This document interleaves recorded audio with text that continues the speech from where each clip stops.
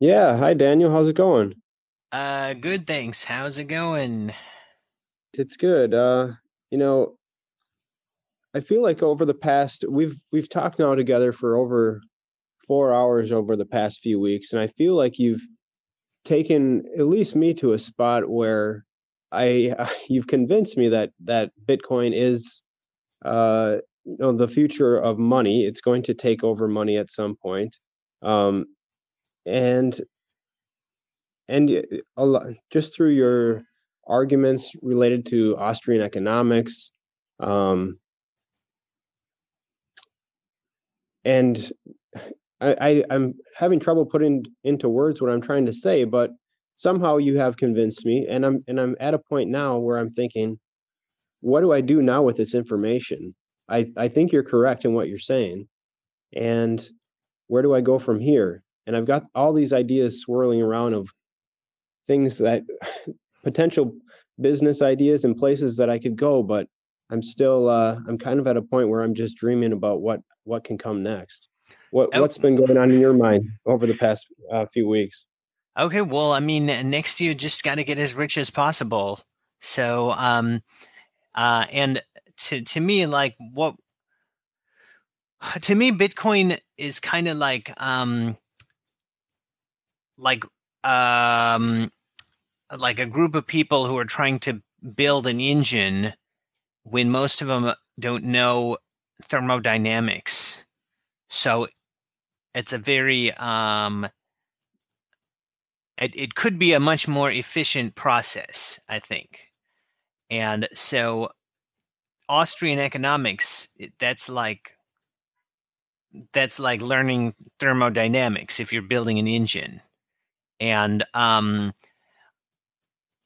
if everybody were to understand Austrian economics, then the economy would be a lot better. Well, I should say, if everybody were to understand economics, then the economy would be a lot better because people would make better decisions. Um, and I think that Austrian economics is the correct economics. So if you're learning that, then you're learning economics. But um, but potentially um, that's well, I mean that's something that uh,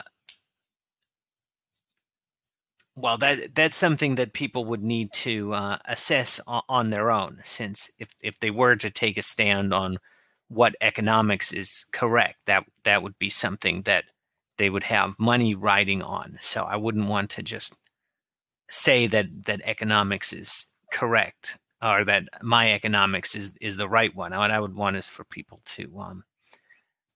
to understand it really carefully and conclude for themselves what they think is correct, and put their own money behind it. Um, so um, so previously we talked about Ludwig von Mises's theory about the problems of socialism and the way that the use of money prevents the problems of socialism. So, and what money is a, um, a definition of efficiency, according to Mises, that people can all agree on. So it's an idea of efficiency that we can all share, or I should say, that's what is efficiency. So if you do something that ends up making more money than you spent on it, that's efficient. You're increasing efficiency when you do that. And um,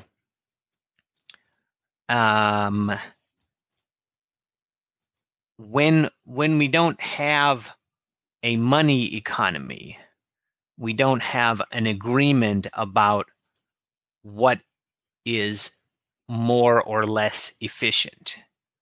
And so we end up um, with a lack of cooperation. Whereas when we have money, then We have successful cooperation because everything that people do kind of fits in with everything else just naturally. Whereas in a socialist economy, what we end up with is people can't, people's ideas can't cooperate. So we end up with some central planner. We end up with one person whose ideas dominate over everybody else's.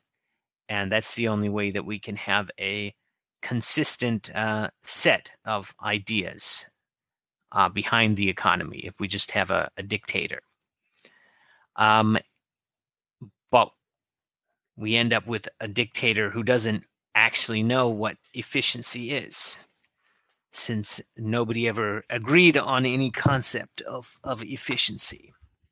And when they take away the money economy, then they get rid of cooperative thinking. So we replace we replace everybody's creativity working together with one person who effectively claims to know more than everybody else put together when we have socialism. Yeah. So that was my review. So today I want to talk about what is profit paying for. So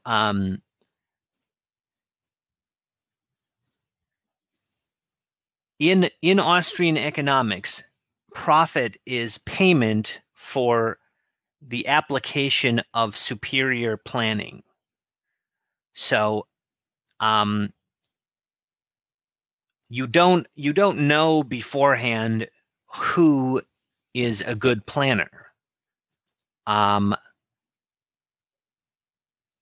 because people can bullshit a lot about that, and they can act like they know what they're talking about and fool a lot of people into thinking they know the future when really they're just making stuff up.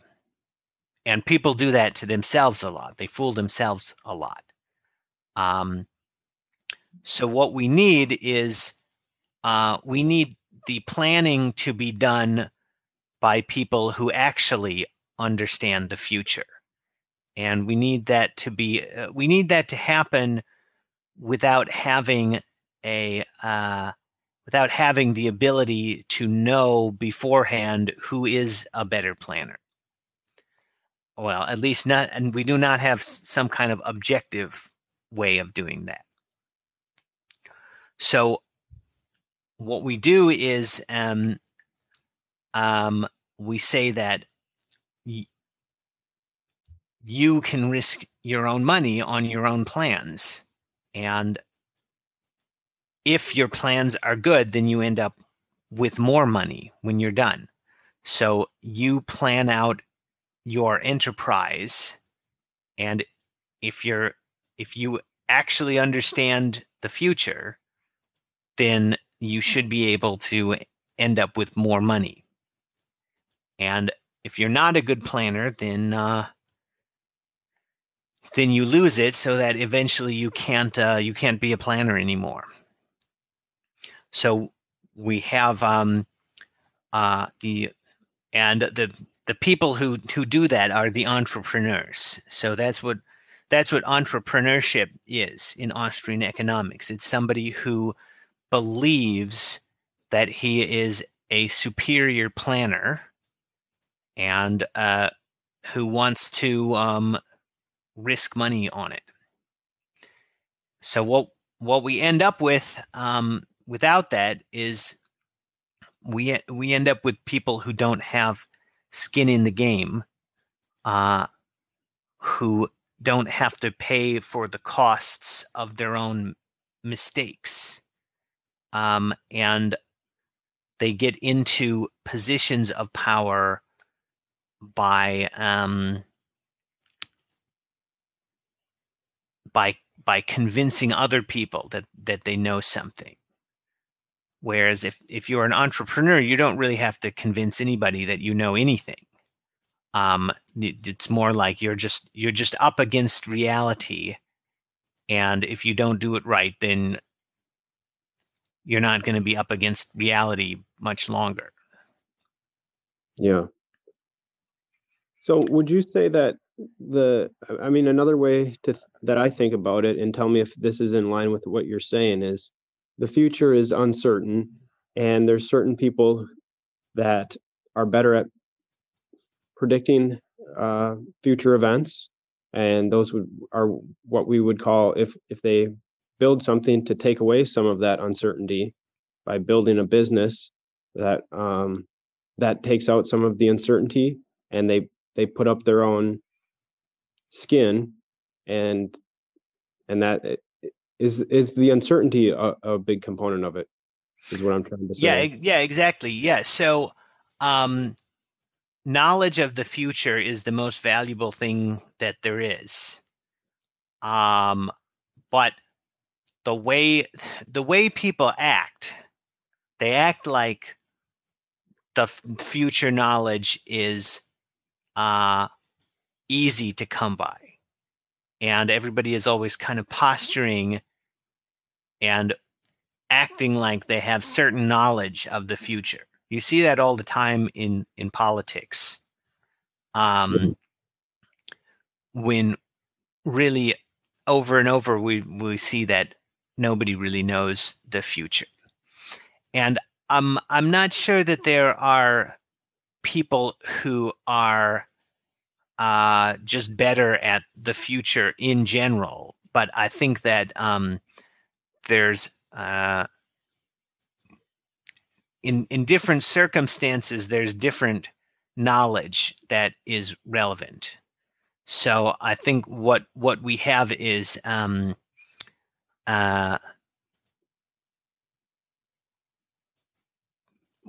different people are better at the future at different times. So I think sometimes you want to be an entrepreneur, and sometimes you want to be an employee, depending on whether the current circumstances are those that you understand better than other people.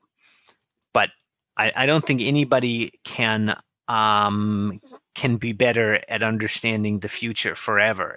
Eventually something he doesn't know is going to become relevant, and then he can't be an entrepreneur anymore. Right.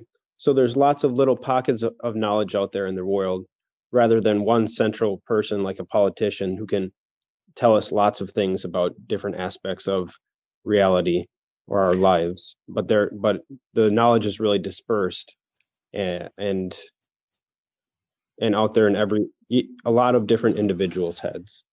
Right.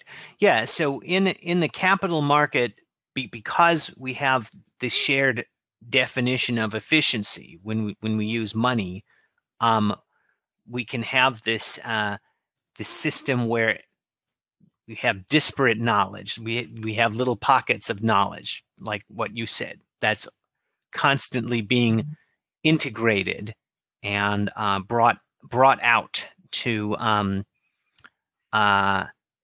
everybody. And if you can spend money to make more money, what everybody else is going to want is to figure out what you're doing and to do the same thing. So when you can, so your knowledge will eventually become shared knowledge. Like if you have superior knowledge, then eventually that's going to become shared knowledge, because people will want to figure it out. They'll want to get in on on the success that you can have. So this is why so profits are caused by what I call differential knowledge. And that's what you know that other people don't know. And as you apply your differential knowledge, it stops being differential knowledge. It becomes it becomes part of the baseline. So it's like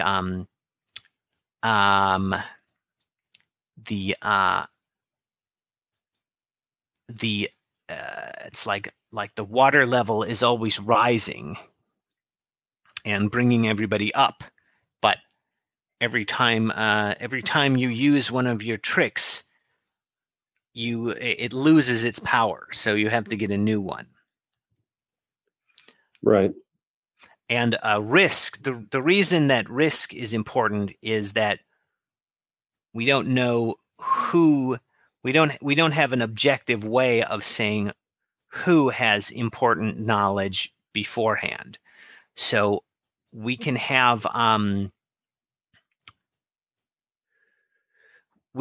ways of generating knowledge, like science,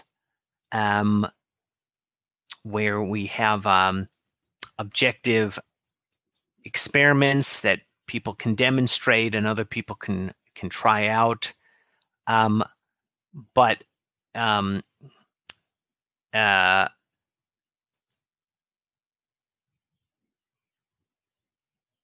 in the economy, the knowledge that's going to be relevant and then the knowledge that is less understood is always changing. So what we need to know in a market is not just what is true about the world independent of the other people, but we also need to know about what other people know. And that changes the value of knowledge. And we do not have a scientific process for figuring this out, because as soon as some information is discovered to be relevant, then it changes from being something that a few people know to something that everybody knows. So the market changes faster than you can investigate it, and any kind of discovery, like if you try to investigate it in a scientific way, any kind of discovery you make is going to be obsolete by the time you publish the paper. So, and this is called anti-inductivity, and it means that the system becomes more complex with every attempt to learn about it. And well, this is important because a lot of people believe in scientism, so they think that we can have a bunch of scientists run everything.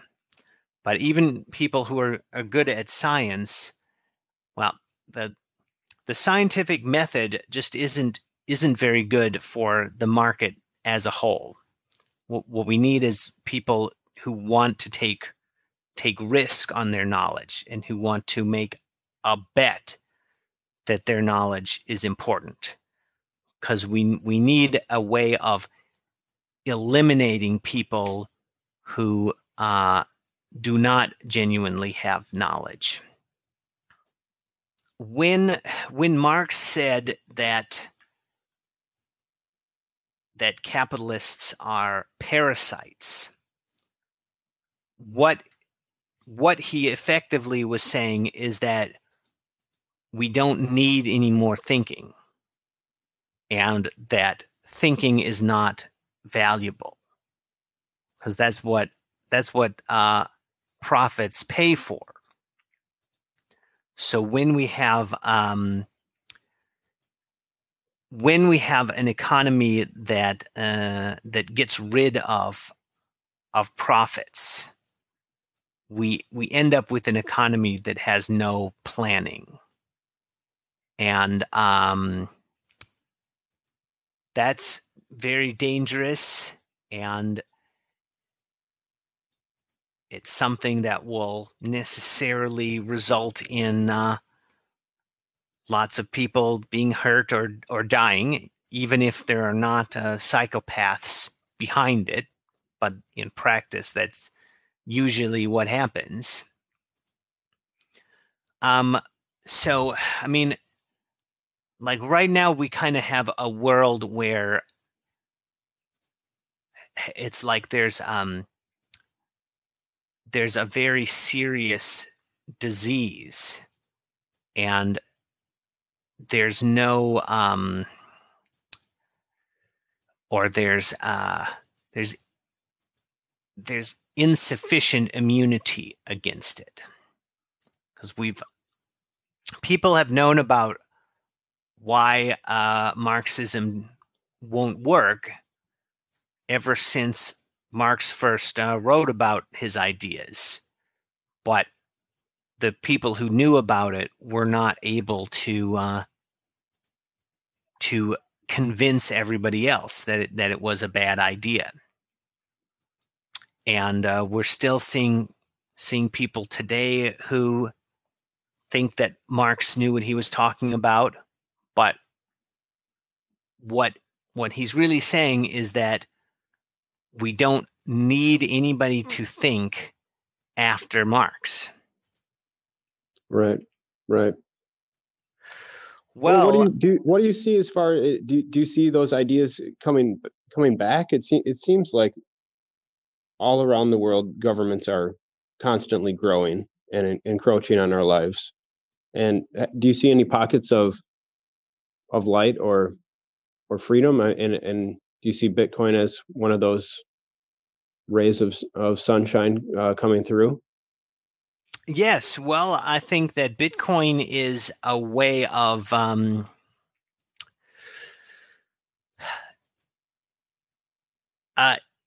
it's a way of getting really wealthy just by understanding the real economics.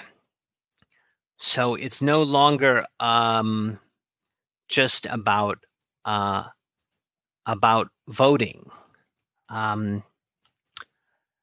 If you can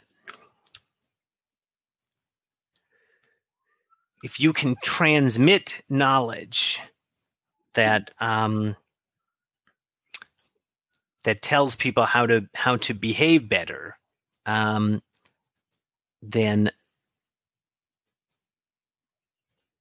there's a big reward rather than just a big punishment if you get it wrong.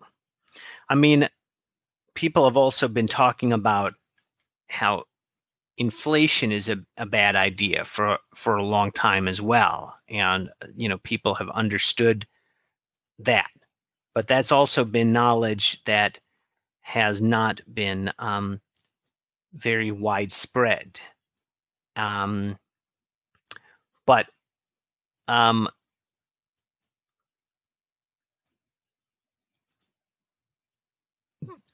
I think Bitcoin is a little bit different, because a source of profit can be knowledge of economics itself. So I think that before, capitalism has been about being a small part of the economy. So you produce, one good that fits into like one of many different goods that people need. That's just a small part of a small part of their wealth, or the wealth of society that they can draw out of. But with Bitcoin, there's not just a money, but there's an industry, the Bitcoin mining industry. And this industry is kind of like something that profits from the health of the whole economy. And the good that is produced is, well, I mean, it's not a excuse me, a block isn't really a good, because it's not something that anybody owns, but it is the history of the economy. So it's from the growth of the whole economy that the Bitcoin miners earn profits out of. And so in the future, I think we will see this industry understanding or applying knowledge of economics for profit, which isn't what entrepreneurs have been doing before very much, because there wasn't really people hadn't come up with an opportunity to do that, or hadn't figured out an opportunity for that. And so that will change things a lot, because as I was saying, in a market, the relevant knowledge eventually transmits globally. So I think that we will see knowledge of economics being transmitted because of the profit motive. Right. At some point, it'll just become undeniable. Well, is that what you had in mind? You can always take risk on some economics that doesn't make sense in Bitcoin, I think. But if you're wrong, then you'll lose. So, like, we've had this controversy about selfish mining, and we've had a big problem in Bitcoin with people who are trying to be central planners and who are saying that selfish mining is a big problem, even though nobody's ever tried to do it. And there's been a need for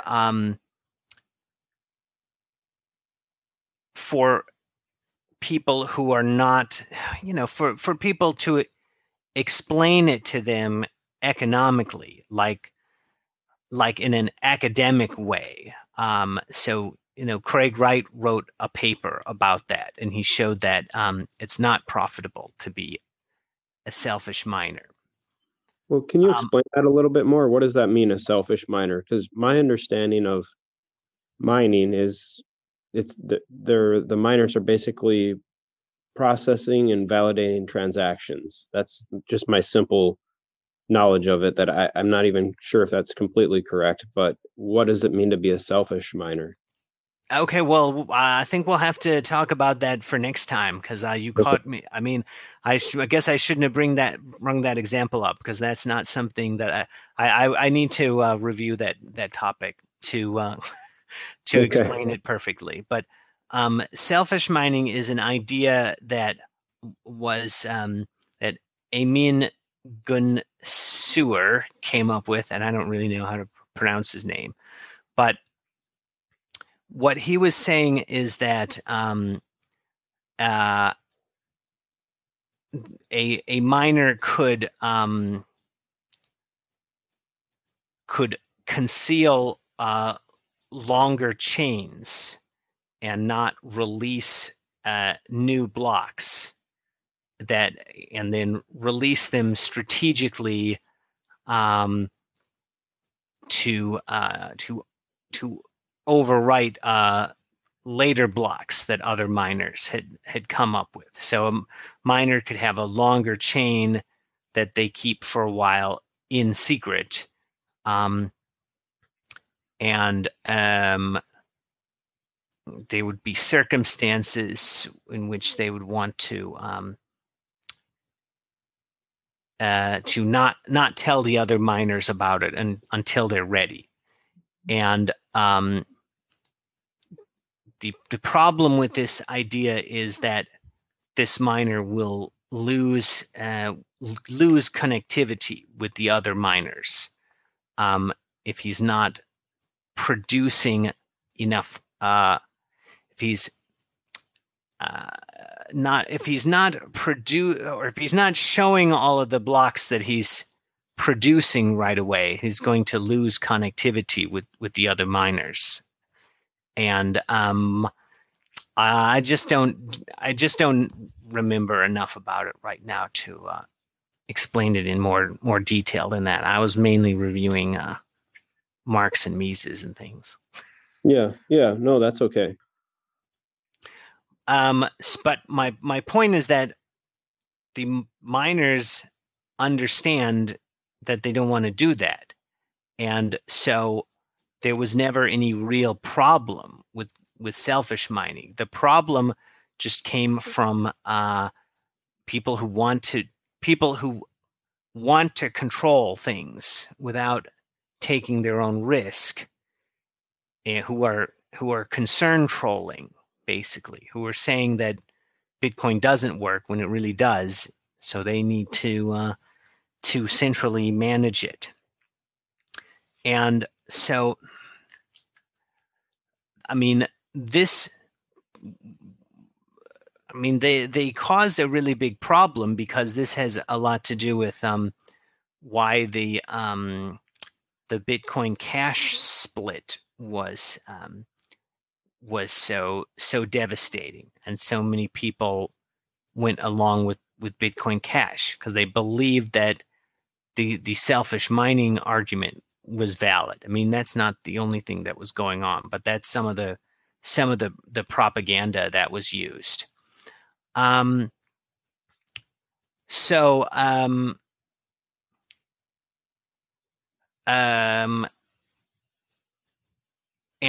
But if people had understood this idea of the entrepreneurs as being people who are finding new knowledge and bringing it out into the open, and the market as being a process that integrates it all together, they wouldn't really, you couldn't really concern troll them, because they would just say, well, this person is acting like a central planner, so I just won't. It doesn't matter what argument he's making. He's not part of the process that generates the best knowledge. I mean, just like how someone who's claiming to have scientific knowledge, but who doesn't write peer-reviewed papers, doesn't deserve any attention. Well, that kind of covers my well, I'll find some more notes, I guess.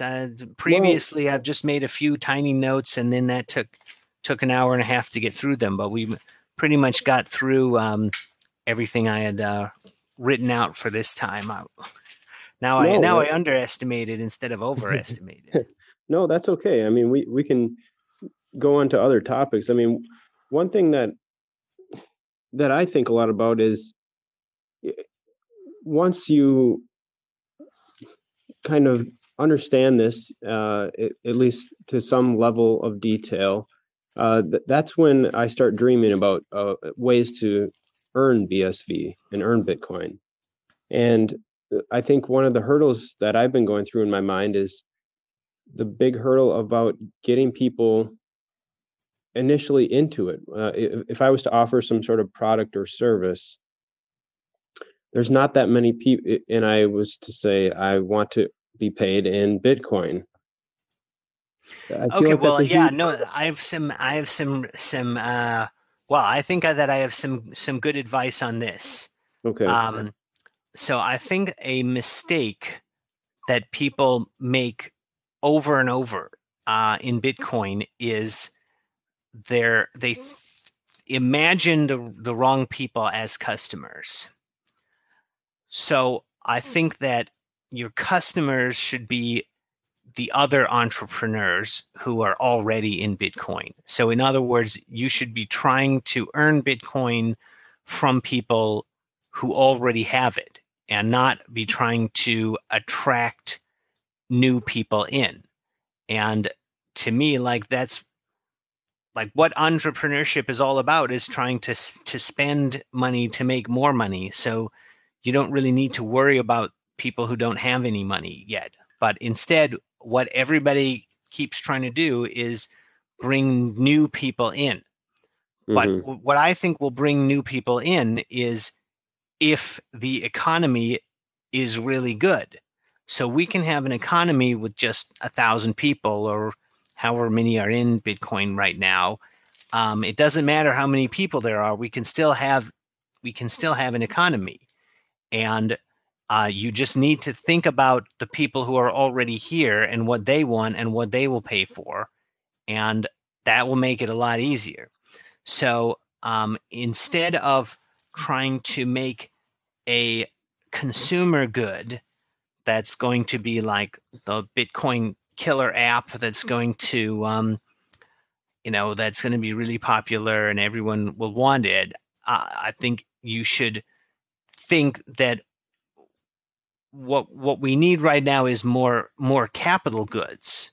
So like people who want to be entrepreneurs in Bitcoin would want some of the pieces of the business that they're trying to make to be made for them by other entrepreneurs.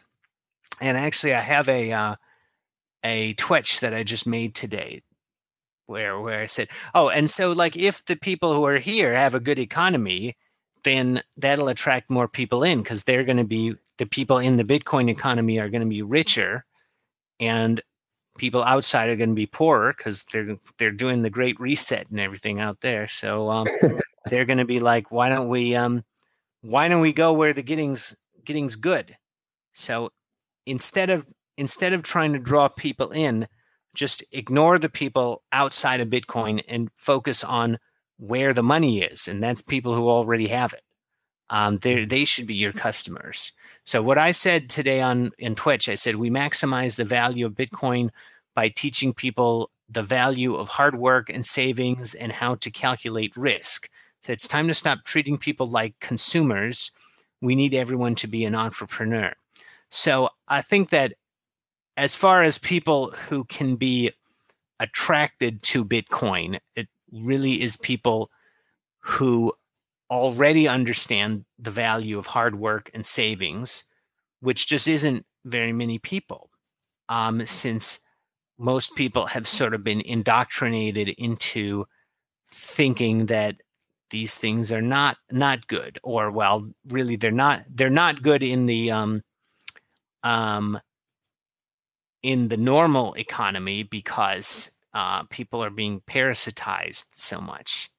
But they are good in the Bitcoin economy because when we have better money, we have more division of labor and better efficiency. So in Bitcoin, people are actually getting something out of the work that they're doing more than in the normal economy, I think. So I think people who would be attracted to Bitcoin would be people who are already aware that there is a massive inefficiency in the world economy. And I mean, I think of Bitcoin as being kind of like Galt's Gulch. So it's like a place where you can kind of escape everything else, and just focus on people who are actually good. So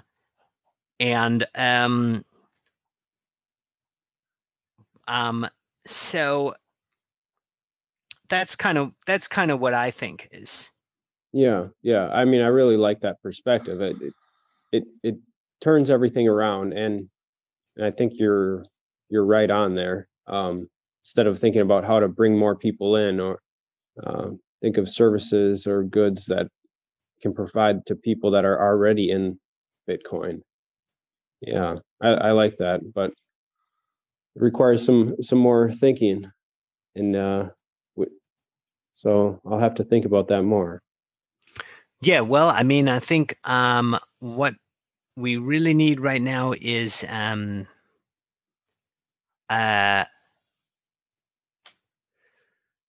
um, we need the SPV service, and we need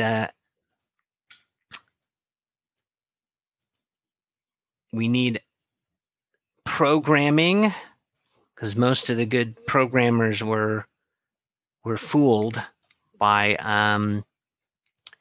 the BTC scam, and I think we need accountancy. So, and I think we also need the service that I'm trying to do, which is the Boost service. I mean, it's a proof of work service that can be provided by Bitcoin miners. But yeah, I mean, the problem that I've been having is that I want the service really bad, but I can't get anyone to provide it for me. So, I mean, yeah, what I would like is for somebody else to realize that I want the service so that I can be a customer of it. But instead, what I've been having to do is try to provide the service. As I've complained about in the past, I'm not nearly as good at providing the service as describing it in a paper.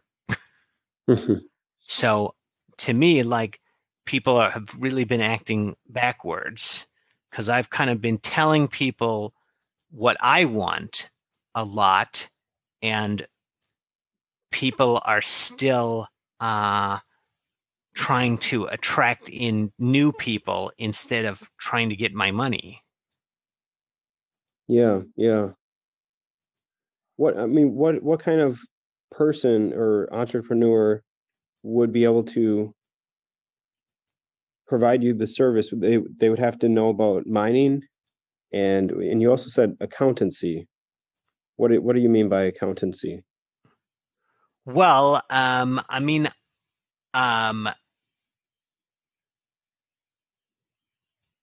well, that's just something that that I didn't understand very well when I got into Bitcoin, and I think most of the people who got into Bitcoin are not accountants. But the inventor of Bitcoin is an accountancy nerd.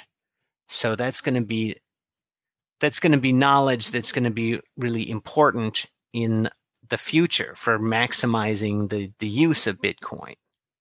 I don't really have anything more than that, but I mean, I think Mm-hmm. that like a, like a lot of the people who got into Bitcoin just aren't thinking very much like entrepreneurs. Like, they had a more of an ideological mindset, which um, is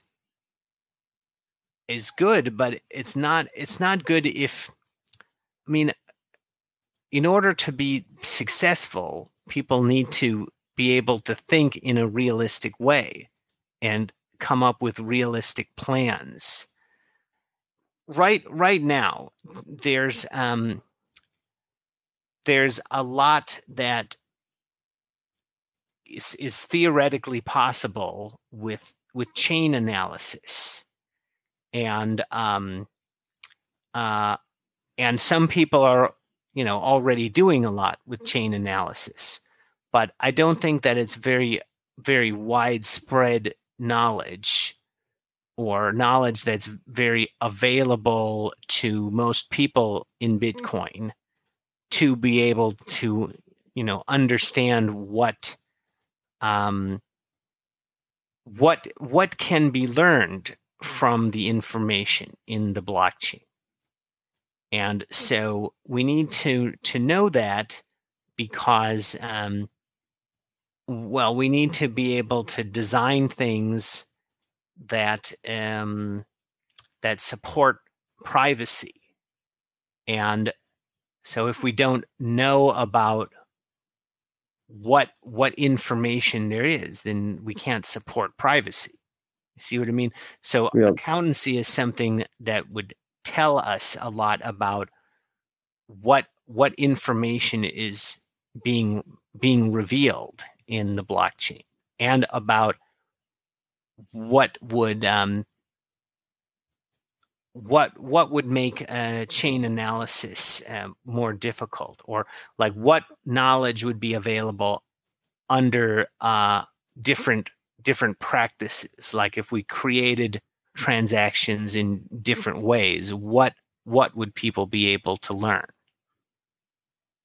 Yeah.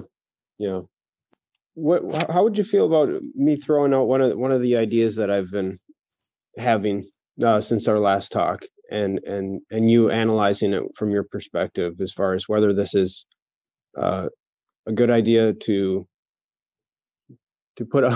think about potentially, or is it just me trying to get more people into Bitcoin? Okay, great. So, immediately what came to my mind after we talked last time was a crowdfunding would be awesome, it seems like, on a blockchain, because let's say you had an entrepreneur who could pitch an idea and could take and they thought that their idea required, say, 20 grand in US dollars or whatever amount in Bitcoin to create. People who also believe that that was a good idea could back that project with their Bitcoins, and then they could also, whoever, on whatever terms they agreed upon, they could also share in future revenues based on their early backing. And it could all be on chain and paid out. The more you contributed to the project up front, the more you would receive in future revenues if the project was successful. It seems like something that would be obvious to do on chain, but what are your thoughts on that? Yeah, that sounds great. I mean, I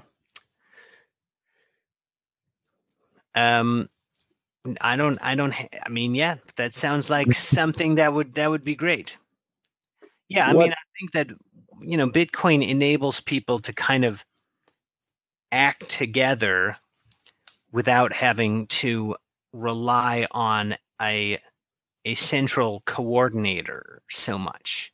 So like right now we have a crowdfunding service would be like a server that is active in keeping track of all of the funds and following through with all of the rules of some system, however it works. But what we have with Bitcoin is something where we can define how a system is going to work beforehand, and then we don't have to have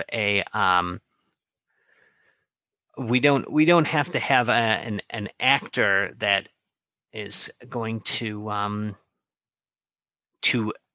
run that system. We can kind of emulate the central node via the whole Bitcoin system. Yeah. What would happen in that scenario where, let's say, an entrepreneur puts out an idea on this blockchain crowdfunding site, and then they were to lose their keys to that wallet where all the revenue is going? Is it just gone from that point forward, or is there any way to have some sort of security or insurance policies about storage of keys?